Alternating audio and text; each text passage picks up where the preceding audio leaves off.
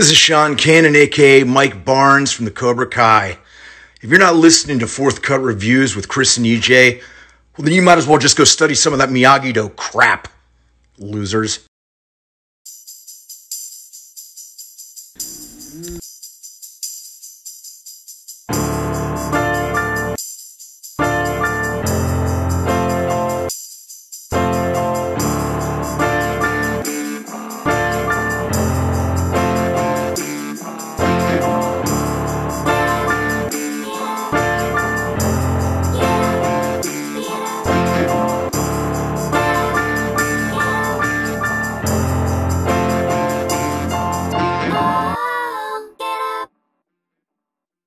Hello, ladies and gentlemen.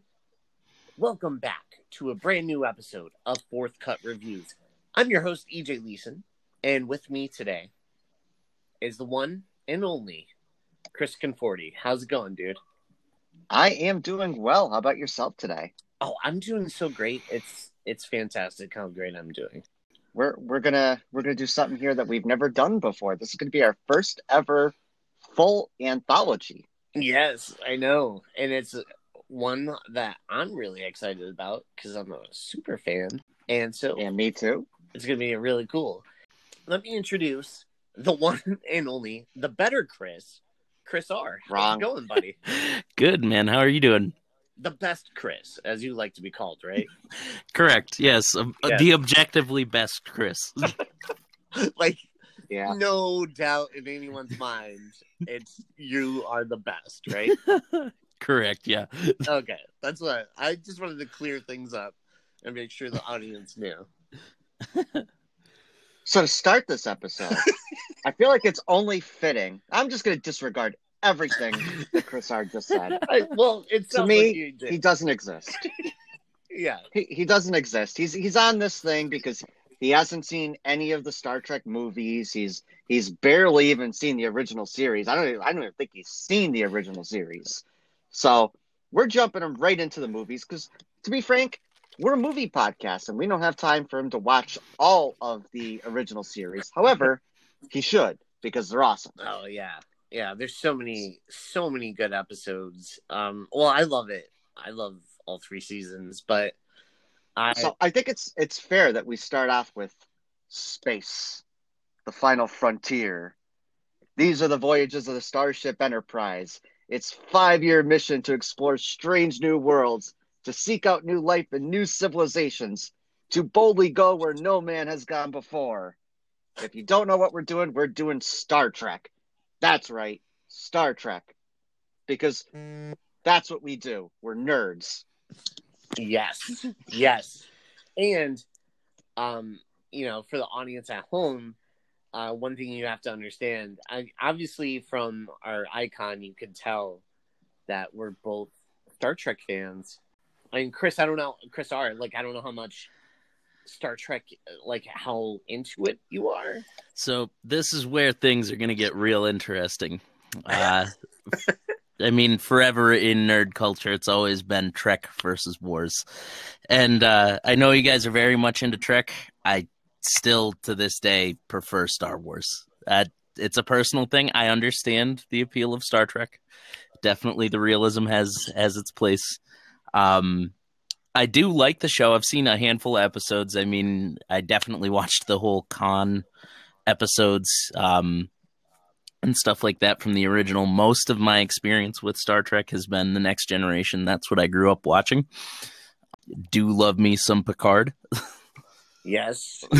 Very anxious to get to the later movies where he shows up, especially some of the crossovers with the original cast and the Next Generation cast. Yes. Yeah, no, dude, it's crazy because I love Star Wars, right?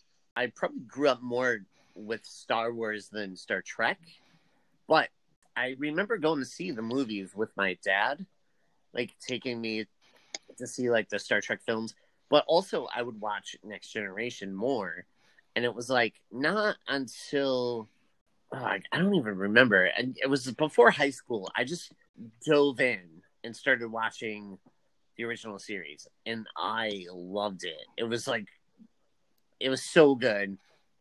And even when I first met Chris, we would talk, and I would be like, "Yeah, I love Next Generation, but I do like the original series too." Yeah. I was always an original series guy. Yeah, you were kind of dabbling a little bit into the original series. Like, I don't think that was like your favorite yet. right. Yeah, because Next Generation, I was like, I would watch like when it would air on television. Like I would look forward to that every week. But like with the the original series, it wasn't something I got into until I was a little older. Yeah. Yeah. So to put into perspective how big of fans we are, we've actually dressed up as Kirk and Spock to go to Comic-Con. Yep. I have a autograph from Shatner, Mm-hmm. Leonard Nimoy, as well as DeForest Kelly. And I think it was for your birthday, I got you a Leonard Nimoy autograph. Yes. Yeah. I also, and you have Nichelle Nichols too. I have Nichelle Nichols, yeah, and maybe George Takei might be coming. We'll see. Yeah. But like the only two people, well, I mean, I don't have DeForest Kelly, but like I would love to meet Walter Koenig and George Takei. Yeah, me too. It's on my list, my bucket list. They're like the only ones left. It's kind of sad. Like James Doohan, like he's actually a hero. I'm not sure if you know about some of the things that he was involved in, but I believe, if I remember correctly, that he may have taken out 2 snipers in D-Day. Oh wow! So he's actually like a hero. Yeah, and he played Scotty for our audience that don't know. right. Who I actually texted EJ not too long ago that Scotty is the MVP of the entire thing. Yeah, always. He's like so underappreciated. He is the hero of it all. Yeah, he like basically runs the ship, and Kirk is always like, "Put it in warp speed." He's like, "I'm giving it all." She's God, like, what do you want from me? He's like, I need you to do this in a minute. And Scotty's like, well, I'm going to need 5. And Kirk's like, just do it. And he's like, all right, I guess I just have to do it. But Scotty is the MVP of the show. Now, Chris R.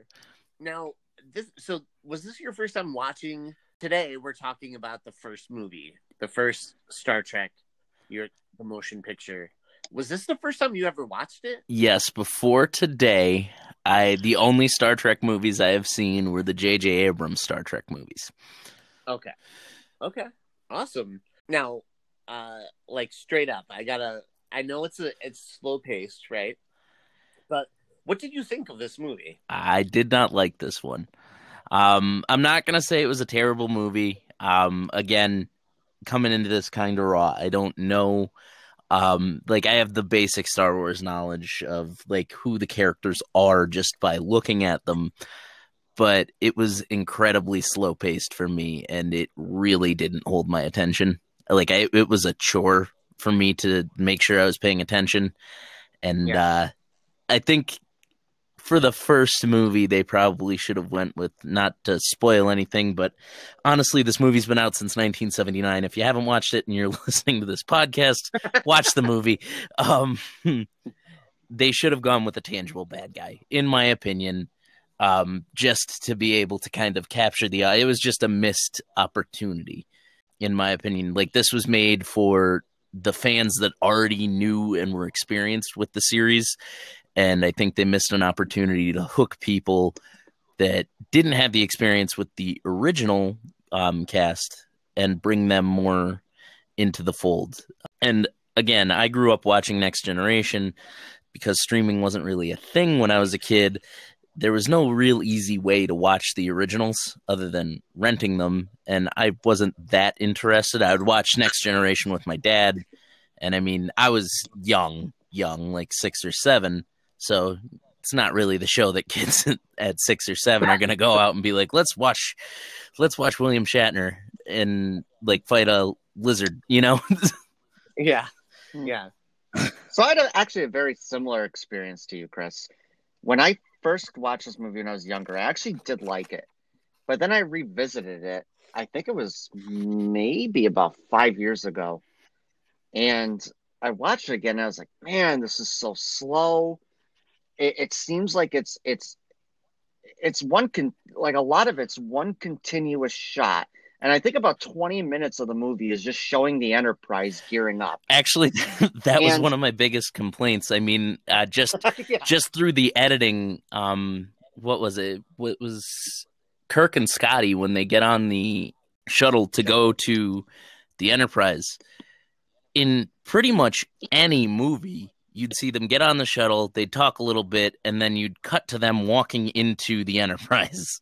Not this movie. You get to watch them float all the way to the Enterprise, dock, and then get out, which not a bad thing. Just you definitely have to be like, if you're a super fan, you're gonna love it. So I think what this was, and this is just my opinion on it.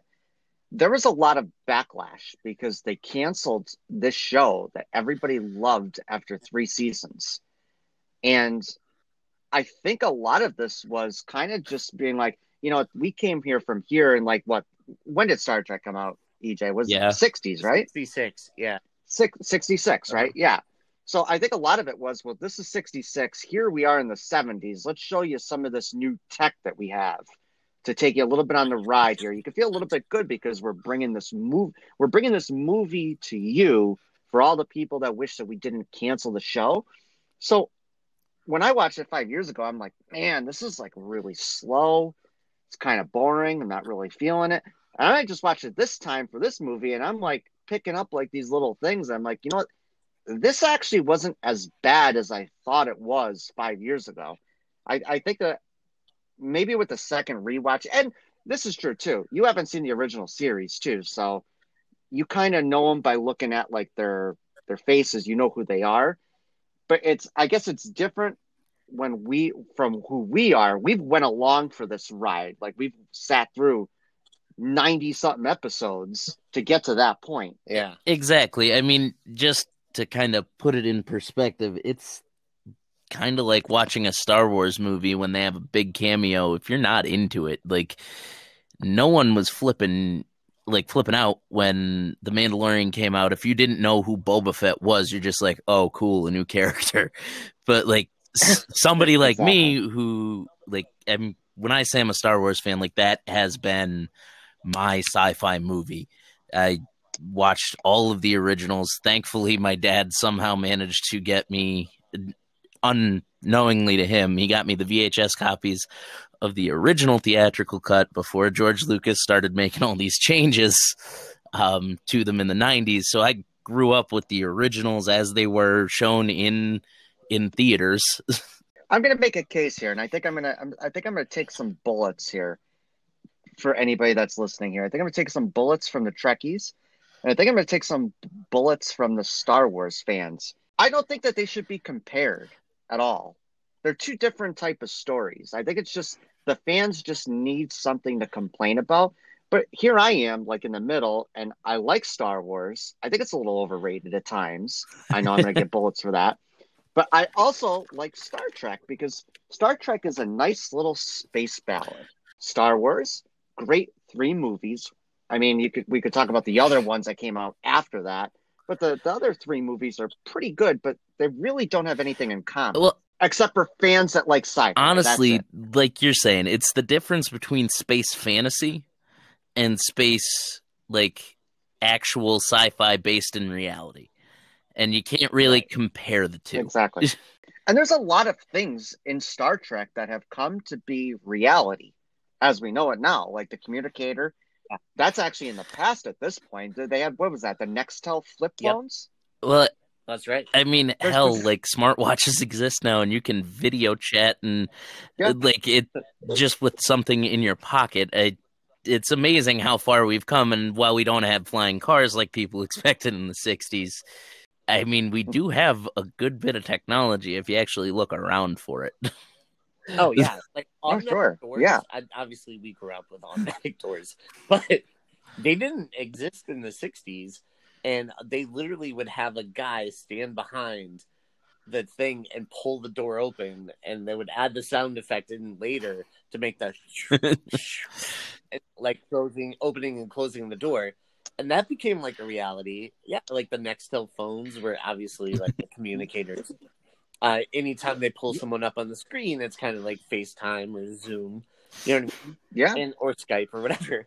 But there's a lot of things in Star Trek that actually did become reality. yeah, it went from science fiction to like science fact. Yeah. You know, it's kind of awesome. And here's a cool thing too. Oh, go on. No. I was just gonna say, like, a lot of and I've had this argument with other people before. Star Wars, I think, is more influential for film, but I think for astrophysicists, I think Star Trek actually is the more influential one. Oh, easily. Just go Neil deGrasse Tyson, right? Like, there's so many people that got influenced from it. Yeah. Oh, there's so many. I used to listen to Science Fantastic, right? Hosted by, I want to say it's Machio Kiko. Oh, he's great. I've actually listened to him speak quite a bit. The best. I met Machu Kiko, and he would always bring up Star Trek, like, oh, you know, they did this on Star Trek, and now it's a reality. Like, they're actually working on this or that. And I'm like, wow, it's crazy. But you could tell, like, him and Neil deGrasse Tyson, are huge fans of the series, and probably inspired them to go into like that field themselves. You know what I mean? Well, so it's kind of cool. I mean, especially when you just look at it. Like, I mean, I already said it's fantasy versus kind of semi-based in reality. Star Wars is literally space wizards with laser swords, which I'm not saying that as a dig. I totally love the series. They've done a ton of things. Cannot recommend The Mandalorian enough. And I know. But then you have Star Trek, which really kind of embraced the science side of things. And I do think that's probably why you see people that were really into Star Trek that decided to go into science, because they wanted to be the people on the Enterprise that are actually doing science. It's not so much just action. They're doing a job. They're exploring space. And then you get into all the socio stuff, like the socio and how Captain Janeway is a war criminal. When you watch the original, and how Captain Janeway is a war criminal. No, I mean, like for like Star Trek, right? Yeah. So you get into all of the barriers that they were breaking. They tackled a lot of things in there. Women. They tackled racism. They tackled interracial kisses. I think it was the first interracial kiss. Dude, they tackled so much stuff I mean, in the original especially series. For the 60s, to have a show that kind of portrays a future where, like, you're a post-racial society where race doesn't really matter. Really is groundbreaking for probably one of the most divisive time periods for that kind of message. So I have to get EJ to tell this story of how the first interracial kiss came to be for anybody listening to this, because he told me, and I thought it was absolutely fantastic, about William Shatner filming this. It's the coolest story of all time. And there's so many things about the original series. Like, you know, Dr. Martin Luther King was such a huge fan, and he actually convinced Nichelle Nichols to come back for season 2 because it was so important to see a woman of color not be the help in a movie. Like, up until that point, you would only see on television shows or movies, like, people of color were always like the help, not really doing other things. And so he told Nichelle Nichols, like, the importance that you have on this show for young women, especially, is going to, like, be so influential. You have to do the show, because she was thinking about leaving and going back to Broadway. That's like where she was at one point, because she thought the show was probably going to get canceled. It was kind of, you know what I mean? At that point, that season 1, it was really unknown territory. But after talking with him, she's like, oh, I better stay on this show and keep going, which was incredible. But the kiss, this is like the best story. So William Shatner and Nichelle Nichols, they're supposed to kiss in this episode. And all the executives at CBS were like, oh, we don't know. We don't think America's ready for this. We don't really want to do it. And, like, William Shatner's like, well, how about this? I'll do the kiss, right? and then we'll do other takes and see how it goes. So he does the kiss, and he's like, you know what? I feel like I didn't get it on that first try. Can we keep doing that one again? So he does it and does it and does it and does it. And he keeps saying, I feel like I didn't get it right. So I want to do the kiss again, right? So then finally, like the end of the day, and they're like, can we just get like the one where you guys don't kiss? He's like, yeah, sure.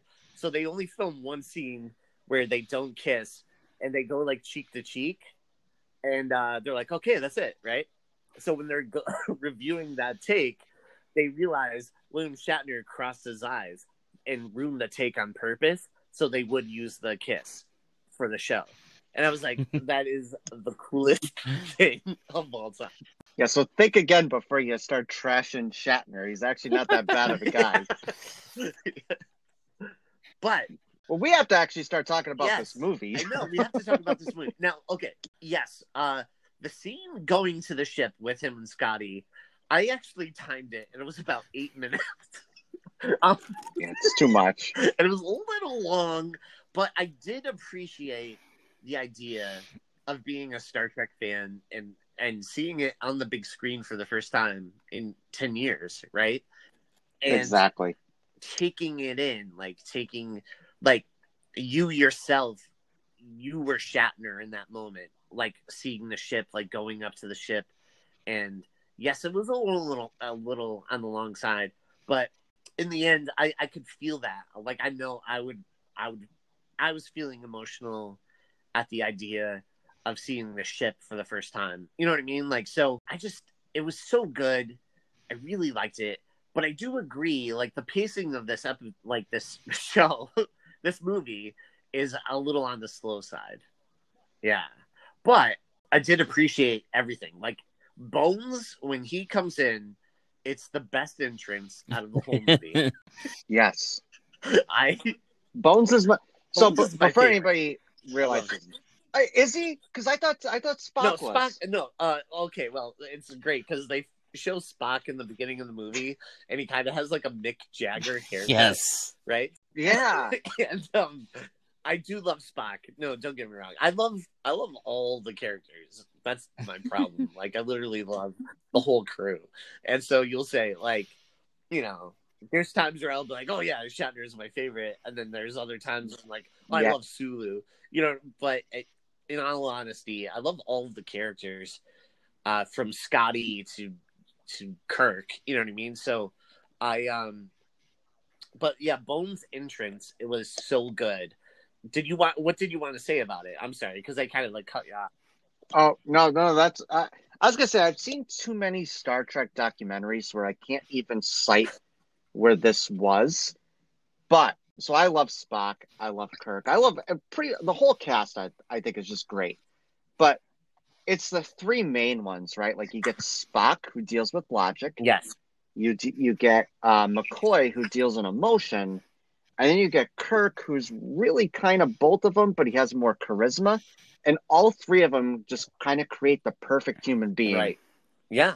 Like, they're all perfect. And that's a great thing about, like, these three characters, too. And these three actors, they just gel. They're just good. Yes. Like, I'm not going to say, like, you can't knock any of the main ones' performances. I disagree. To me. Nimoy. Well, who are you going to knock? So What? Now, All right, Chris. hang on. Before Oh my God, this is the most before you guys come at me, What? I understand that Spock is supposed to be very logical, very like straight, but so much so, like he played it just to the point where he seemed robotic to me. Anyways, He's supposed to be. then not to go He's an alien. forward in some stuff and some of the other episodes I've seen, he is supposed to be half human too. Yeah, but that's not his So hold on. Okay, I have to give you a little bit of a skill set here in Star Trek here. So it really means something when his human side comes out. Most of the time, what you see with Spock is what you saw with Spock in that episode, or that movie, I should say. when he comes out and shows this human side and shows emotion, it's usually something that means something.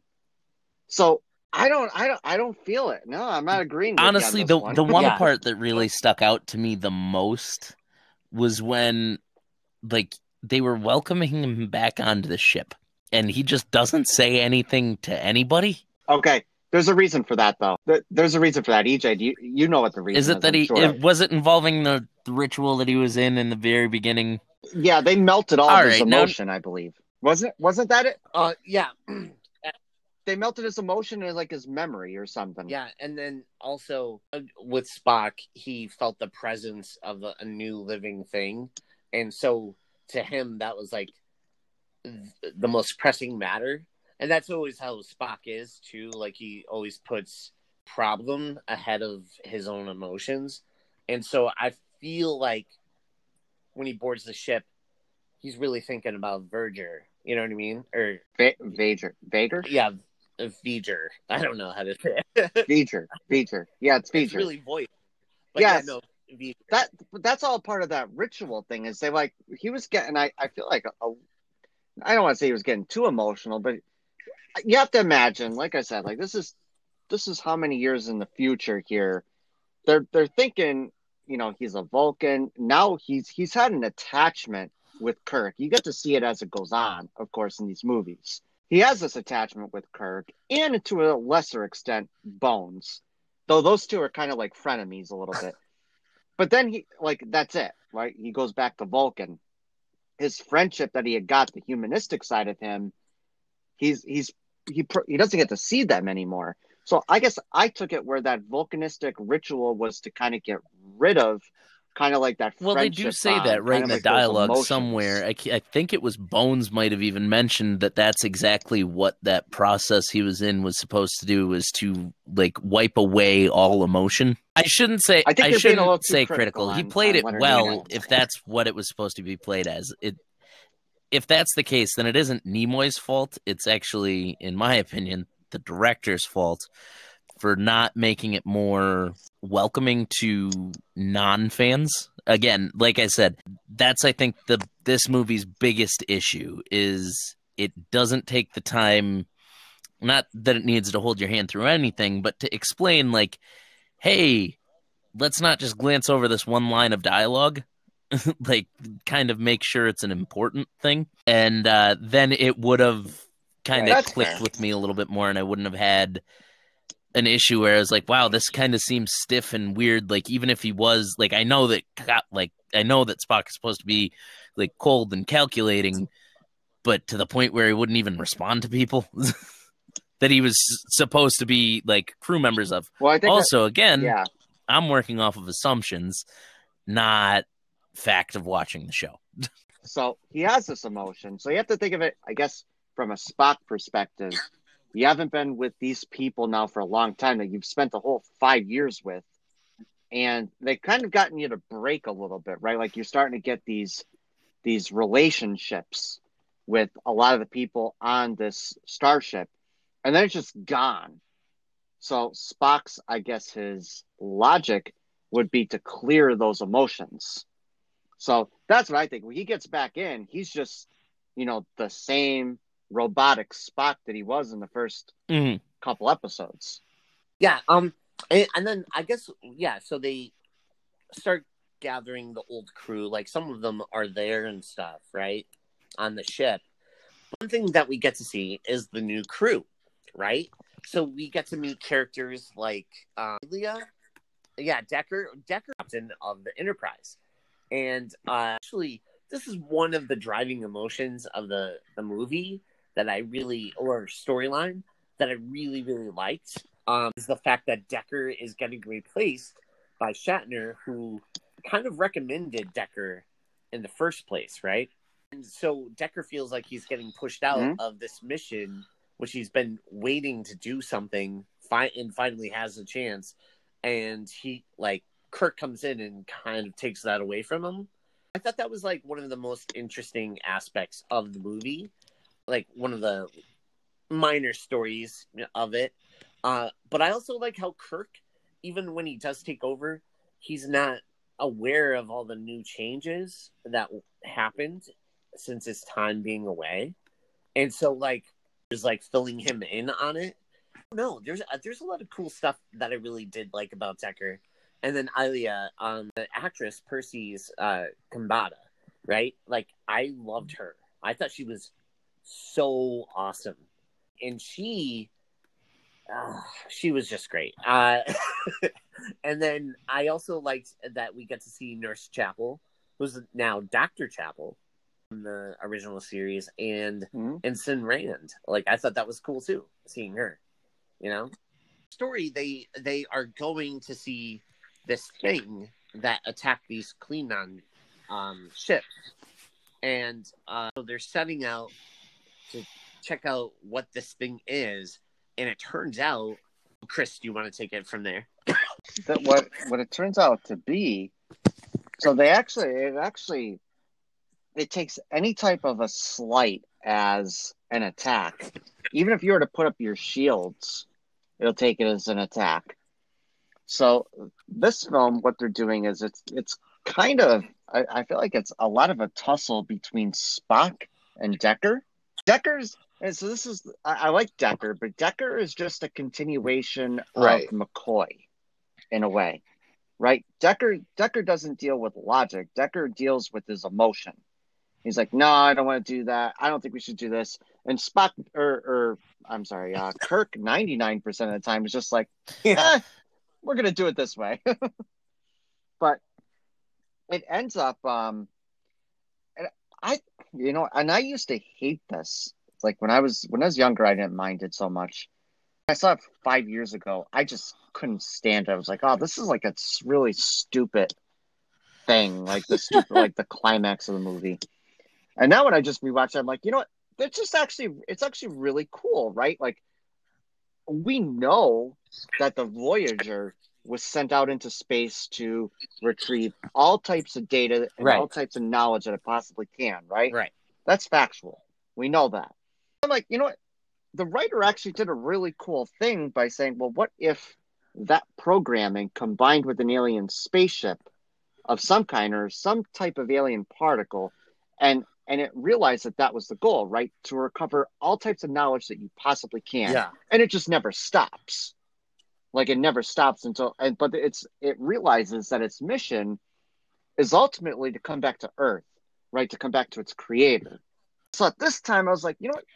That's actually not a bad idea. Yeah, That's actually kind of clever. This one in particular, like this movie, feels the most like a Star Trek episode. Yeah. That's actually exactly what I was going to say, too. Yes. It didn't really feel like a movie. It just felt like a 2-hour-long episode of television. I mean, there are shows just coming to mind, like Twin Peaks. Their first episode was, I think, an hour and a half long. They're feature-length like episodes, and I think that's what this one felt like to me. It really did feel like it was an episode of TV. It wasn't trying to be this big, grandiose cinematic experience, more along the lines of welcoming fans back to what they loved. That's what I think it was. And I think it kind of speaks a little bit because, like, so you've never seen the original I've series, seen like 4 or 5 so episodes. Like I've seen a couple of the episodes, like somewhere. Okay, so you've seen a few. They were more diplomatic. I mean, you have the more like action-based ones with Khan and stuff like that I've seen, but yes. Spacey. The Khan one is a great episode. I like the action. Oh, yeah. That's probably one of the best ones. Can't go wrong with that one. Savage Curtain, I love that one. There's so many different ones. Not a million, but so many great episodes from the original series that I love. Yeah, no, I thought this felt, to me, I feel like the director was kind of going for, like, I don't know if he was really aware of the show, right? But jumped at the opportunity to make 2001: The Space Odyssey. Honestly, I was thinking that myself exactly. Was like as I was watching it, I was like, man, this really seems like the director really liked 2001. Yes, and so there's a lot of times. I mean, like the whole, voyage from taking the shuttle up to the Enterprise, it just felt very much like the beginning of 2001 A Space Odyssey. Well, not the beginning, but like when he's traveling to the ship for the first time, right? Mm-hmm. And so like you get this vibe, and that kind of goes throughout the whole movie. I really did like the premise of it a lot.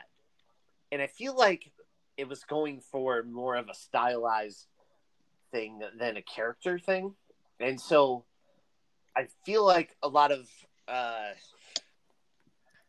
character development was not really in there, except for maybe like the Decker Ilya stuff in Kirk himself, But like I do like it. I love the movie.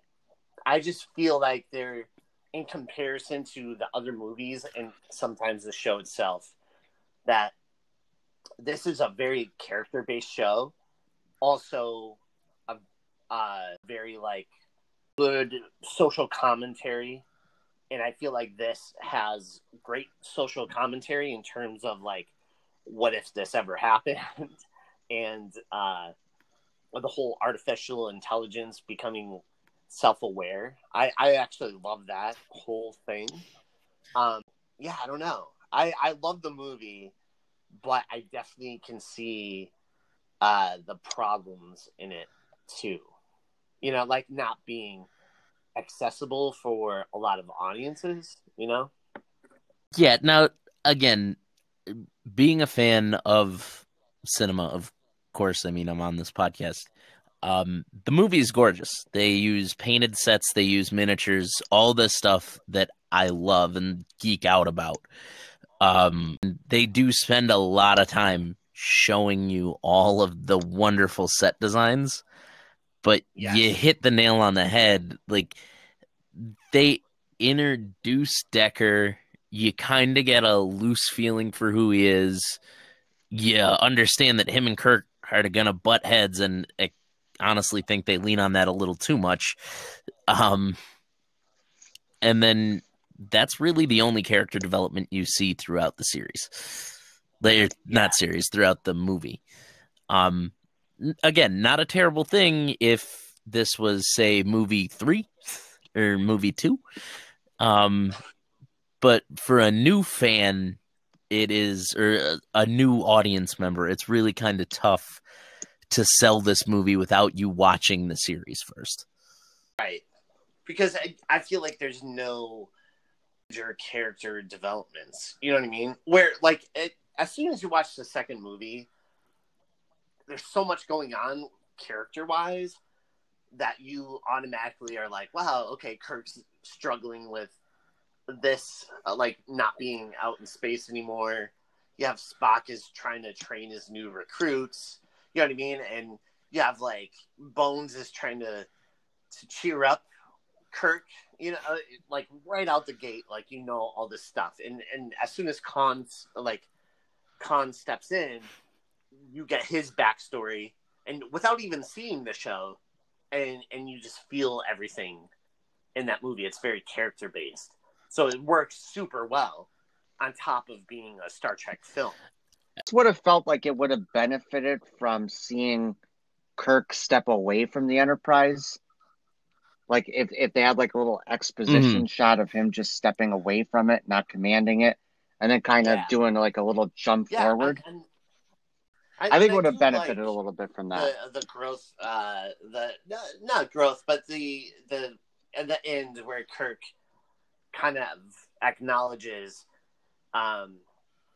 Decker not as a commander but actual captain. I thought that was cool too. Yes, I was actually just going to say that. Them as casualties. Yeah. So the shit, like I feel like this movie, even rewatching it, I was trying to watch it with more of a critical moviegoer side. And sometimes I do let my love of things slip in too much. Oh yeah. No, I mean we could just go through the list of them. We'll slip in, and I just like ignore. Hubie Halloween, The Wrong Miss. I mean, that happens to everybody, though. Eventually, hopefully, we can do a movie that I'm sure not many people like Batman Forever. And I guarantee you, EJ, my review on that will be starkly different than what most critics say. Yeah. It's going to be a 10. It's the perfect movie, and let me tell you why.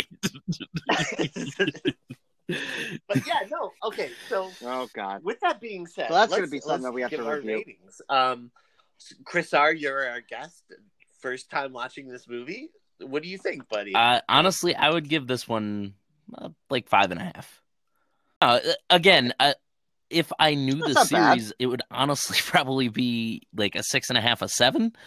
But not having any background, it was tough because you kind of had to, like, I found myself like wanting to stop and Google things to try and understand and piece together the understanding of the movie as I went. Where if I watched the show, I'm fairly certain it probably would have just happened naturally. All right, Chris, what do you think? So I thought I was going to give this movie a 5 before I started reviewing this and rewatching it. And then it just kind of aged a little bit better for me. So I think I'm at a 7. I'm at a 7 as well. Like a 7.0. I was like trying to be super critical. And so this is the second time. Obviously, I love Star Trek, right? And I was like, okay, I'll be super critical, but where do I really rank this? And I love 2001: A Space Odyssey, and it gave a lot of vibes of that. Yeah, I give it a 7.0. So I'm with you, buddy. Yeah, that is crazy. This is the second time, and again, just to reiterate for the folks that are listening to this, we do not tell each other what the ratings are. I have not asked Chris R. what his rating is. He hasn't asked me. I don't ask what EJ's rating is. I mean, we don't even talk about the movies beforehand. Whatever sticks. We make it a point to avoid doing that. Honestly, most of the time I wait to watch the movie until the night before or the afternoon of after I finish work, just so I'm not tempted to text you guys and be like, "Oh my god, this happened!" Like, sometimes it's torture, by the way, because you're like, "Oh, I'm watching the Star Trek, and I wanted to sit there all day at work." Like, what do you think, you bastard? You better like these things. You're not gonna be our guest anymore if you don't like. I put a hit out on you just in case. I have to call him off, by the way. Yeah, no, you're done. I love Star Trek so much, and I was so happy that Chris, you like threw it out there that you would want to do not just this one, but literally all of them. And so I was like, hell yeah, I'm on board. Let's do it all. This is my reasoning for it too. I feel like Star Trek is so good, and not enough people watch it. Right, like Star Wars right now is all the rage, and if you think about Star Wars, the next logical thing that you think of is Star Trek. And if you like Star Wars, by default, you hate Star Trek for some reason. But the reason I wanted to do this is to hopefully get people to like, and not even just if you want to watch the original show, you can, but just to like get people in the vibes that you can like them both. They're both good. Yeah. You just got to give them both a shot. This movie is a little tough segue for people to get into Star Trek. Like if you start off and you watch this and you're like, you check out and you don't bother checking out the other movies, it's a loss on your end because like, trust me, yes, this one's a little tough to get through and a little long, but once you start up with 2 on, like they fly really fast, they move fast, they're fun and engaging. And more character-based, which is great. Honestly, I forget who one of my friends said. Honestly, Chris, it might have been you. One of my friends said it. It was just that it's the odd Star Trek movies are kind of the slower ones and that are a little harder to get through. So like 1, 3, 5. From my experience so far, that does hold true. We'll see how it goes as we make our way through these, but yeah, no, it's kind of true because the first, like, out of the original series 6, right? All the even movies are my top 3. So, yeah. Yeah, same. Yeah. It's generally the way it goes. Now, like, some of them aren't as bad as what I think people say. Like, I don't think 1 is as bad as people say. And I actually don't think, not to give a rating or a spoiler here, but 3 is not as bad as what people think it is. It really isn't. I am now excited to watch it because I will watch anything that Christopher Lloyd is in. Oh, Christopher Lloyd rocks. I mean, just look at it like this. It's Sold. Klingon Doc Brown flying through space. Yeah. What can go wrong? 50 gigawatts. 21 gigawatts. In an invisible 21 spaceship, gigawatts. by the way. Yeah, no, I love Christopher Lloyd as well, and he's phenomenal in part 3. Okay, well, with that being said, and we're like 50-some minutes, almost 50 minutes in. Chris R, do you have anything you would like to plug? Honestly, I don't. Not much is going on. I do want to say for anybody that is listening and interested in watching any of the Star Trek stuff, Amazon Prime has most of it for free right now, as long as you're a Prime member. Yep. Maybe. I think I recommended that, right? Are you trying to steal his plug? I think so. Is that what You're welcome. I'm trying to say that I'm the best Chris because his plug actually was my plug to him. So just saying, that's a plus one for this Chris. No, it's a negative. I didn't diss Leonard Nimoy. I dissed the performance. And now I think that falls more on the director. Yeah, actually. And I didn't mention this, but Robert Weiss directed this, and he did West Side Story, and which is crazy. So yeah. Now, Chris, do you have anything you would like to plug? That's funny. No, you could just follow us on Instagram at Fourth Cut Reviews. EJ, I think, did a little bit of an overhaul on our Twitter. I'm not sure if he's still active on that, but I know that he did a little bit of an overhaul. So I think we're no longer at the Chilling Coven. I think we're at Fourth Cut Reviews now, actually with like a 4. At Fourth Cut. 4THCUT. Fourth Cut. And that's it. Yep. Thank you for everybody that listens, of course. I don't really have any other plugs. I just, want to thank some of our celebrity friends that have actually sent us cool videos and cool audio that we can use in our episodes. And, they've been kind of nice and they've been plugging us. And, we're definitely appreciative of that. We have a couple ones that I'm sure that I'm probably throw one in the beginning of this episode, but we have a couple cool people in addition to the ones that have already been so nice and plugging us. So thank you to all those celebrities and that have also done that. Yeah, I just have a quick plug. Check out Adam Farley Music wherever you listen to music, whether it's Spotify, iTunes. A frequent listener to the show and one of our best friends. Also, if you want to follow us on Instagram at Fourth Cut Reviews, because Chris Conforti right there runs a pretty tight ship with that. So definitely check that out and check out our live streams, which we do every other Friday. Last time we had Chris R on and giving his thoughts about Wonder Woman 1984. But yeah, guys, thank you so much for tuning in and checking out each episode. We really, really appreciate it. We love you guys so much. And with that being said, Chris, you want to say our goodbye? Space. No, I'm just kidding, guys. I'm not going to put you through that again. I'm Chris. Oh, my gosh.